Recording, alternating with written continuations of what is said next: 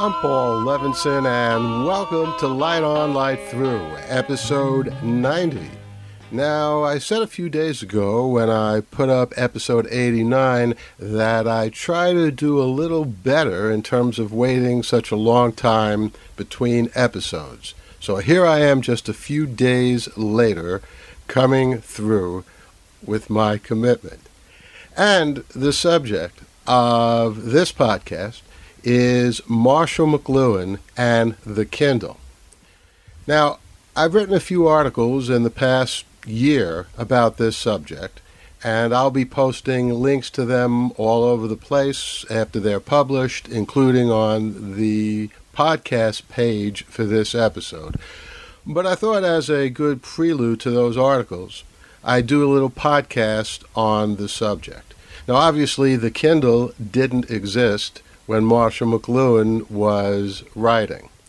But one of the things I pointed out in many of my articles and book about Marshall McLuhan is that he was really writing more about our time than the time in which he lived.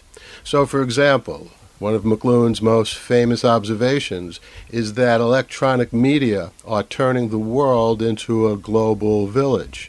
He wrote that back in 1962 in his book, The Gutenberg Galaxy. But back in 1962, the biggest audience any television show would have was a national audience. So there was really no international or global audience. And not only that, the audience was not interactive. It was an audience of voyeurs. Unlike a village in which anyone in a village can not only listen and see what's going on, they can also be part of the conversation. And it wasn't until the advent of social media, or what I call new media in the 21st century. I call them new because unlike iTunes and most of Amazon, where in order to get a book online, in the case of Amazon, or a song online, you have to have a publisher, which is really the traditional mode of publishing. But unlike those media, social media like Twitter, Facebook, YouTube made everyone a producer. And so for the first time, there was not only a global village, but it was truly interactive. But Amazon went one big step further when it created the Kindle, and in particular allowed anyone to upload a story, a novel, and therein become a publisher.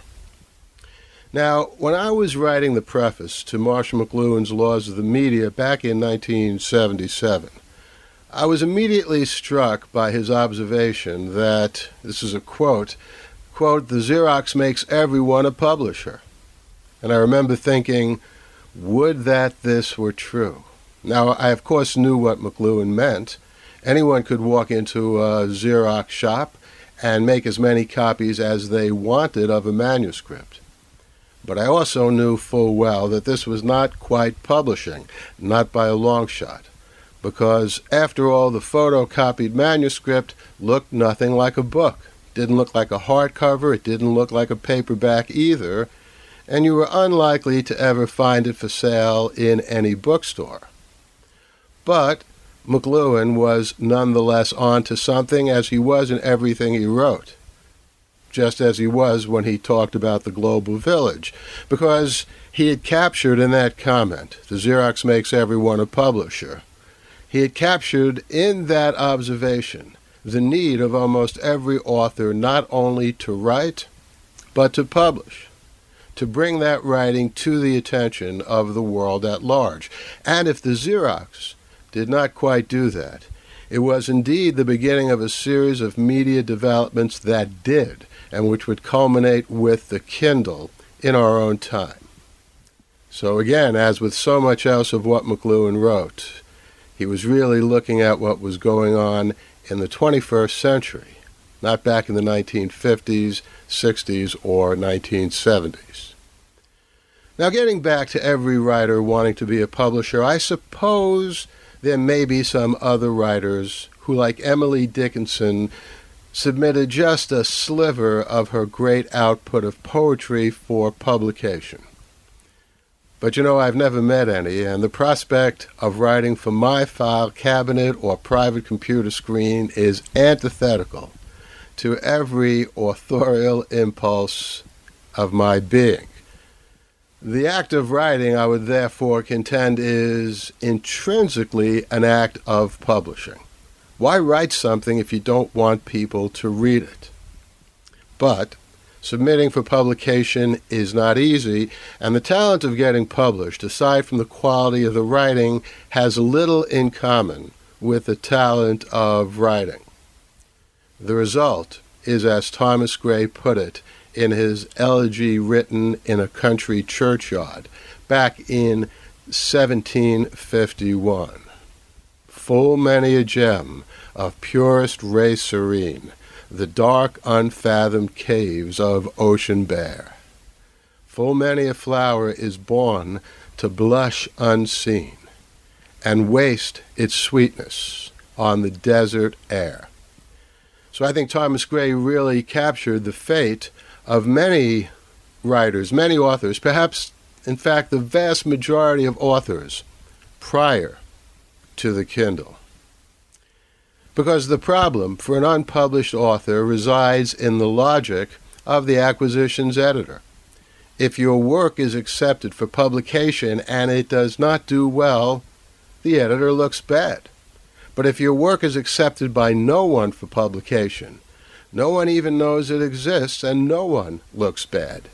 In fact, even if someone else publishes a book rejected by an acquisitions editor and that book does do well, few people will know about the earlier editor's poor judgment. Science fiction writer Robert A. Heinlein's advice to authors to keep sending out a work until someone publishes it was the best that an author could do under the traditional gatekeeping regime. But it provided no assurance that a great work, yours, would not be left to blush unseen. This is why the Kindle revolution is such a profound game changer for the author, and it's what changed Amazon from a new medium into a new medium. Because at any point in the dance of sending out your work for publication to the next publisher, you can stop the dance and publish the work yourself. Or you don't have to dance in the first place. You can publish your book on Amazon.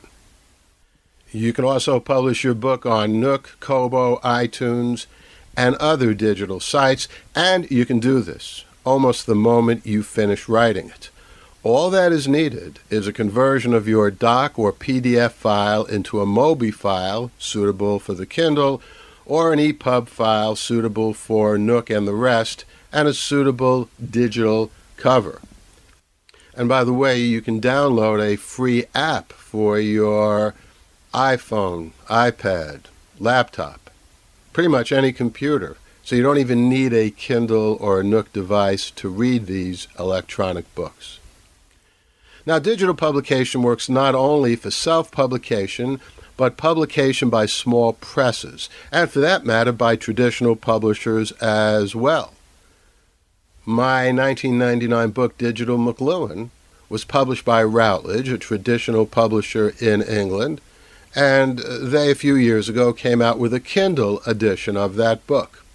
So this invites a comparison of each kind of publication for authors in today's world. In other words, what are the advantages of traditional publication on a Kindle or anywhere versus a publication on the Kindle either by you or a small press that probably wouldn't have existed had it not been for the Kindle opportunity? Well, the awards of traditional publication to an author are pretty much common knowledge. You get advances. These can be huge if you're a best-selling author, but they're usually in the 4 or 5 figures, especially for scholarly texts. You get copy editing and proofreading. The traditional publisher arranges for your book cover, gets books into bookstores, at least you hope so, as well as on Amazon, and sometimes, if you're lucky, you'll get some small bit of advertising and promotion. that you usually have to beg for. The drawbacks of traditional publishing are perhaps not as well known.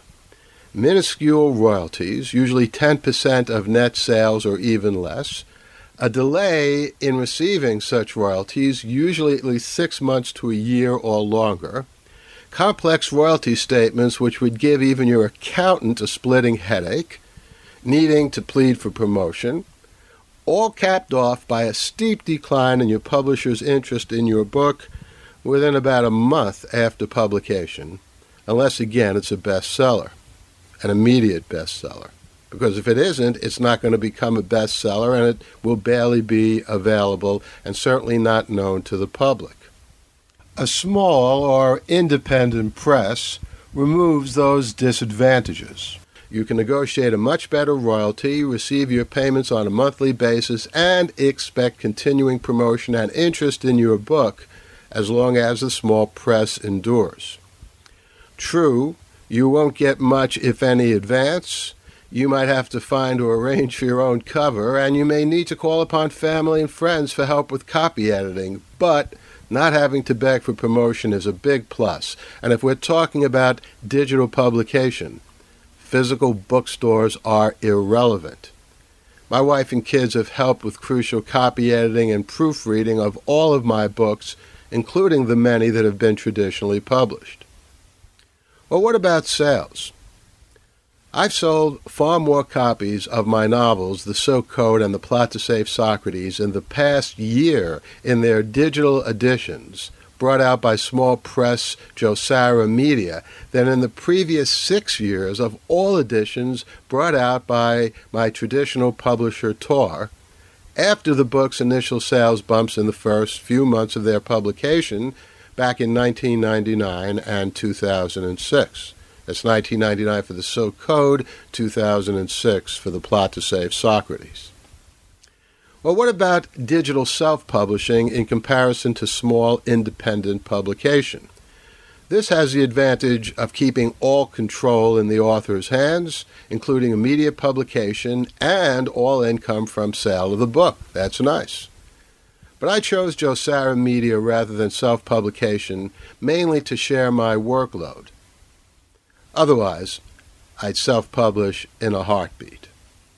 And I work well with Josara Media. Larry Ketcherson and Audrey Ketcherson, who it's their company, are just great people to work with, and we were friends long before they published my Kindle editions.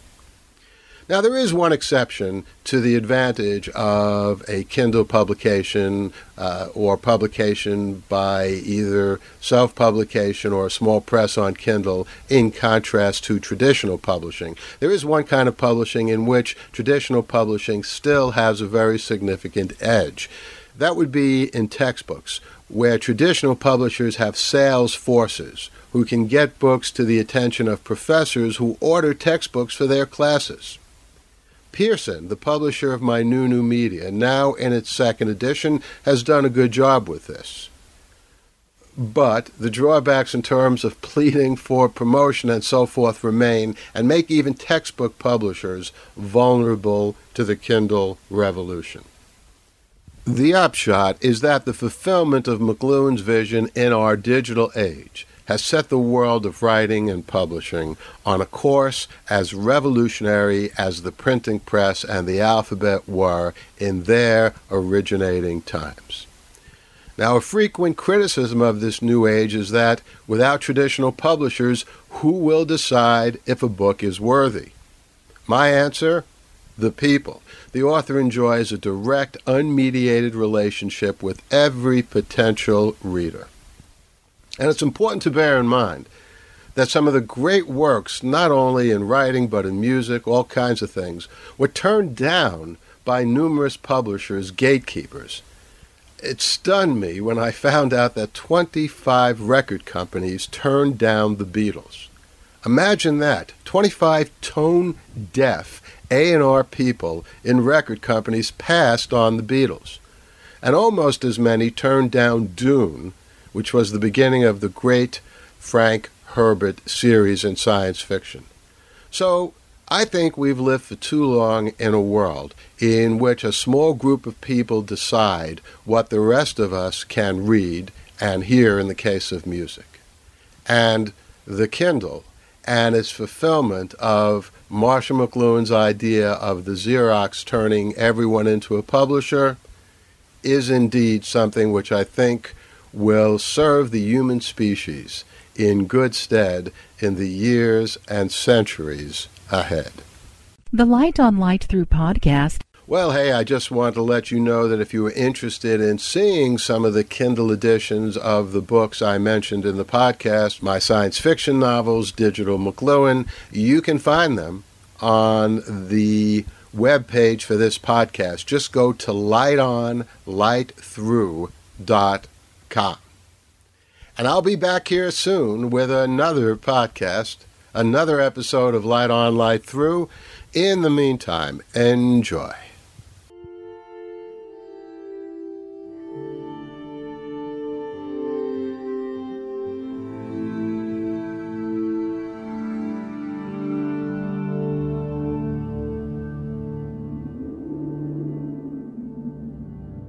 Athens, 2042 AD.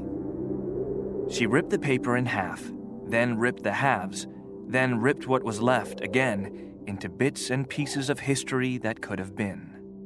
Sierra Waters had read once that, years ago, it was thought that men made love for the thrill, while women made love for the sense of connection it gave them.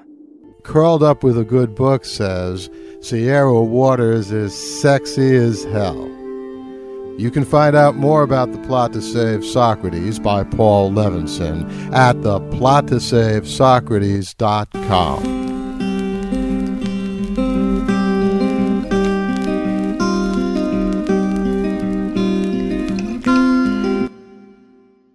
Paul Levinson spilt code about an ancient biotech war raging on in secret for centuries.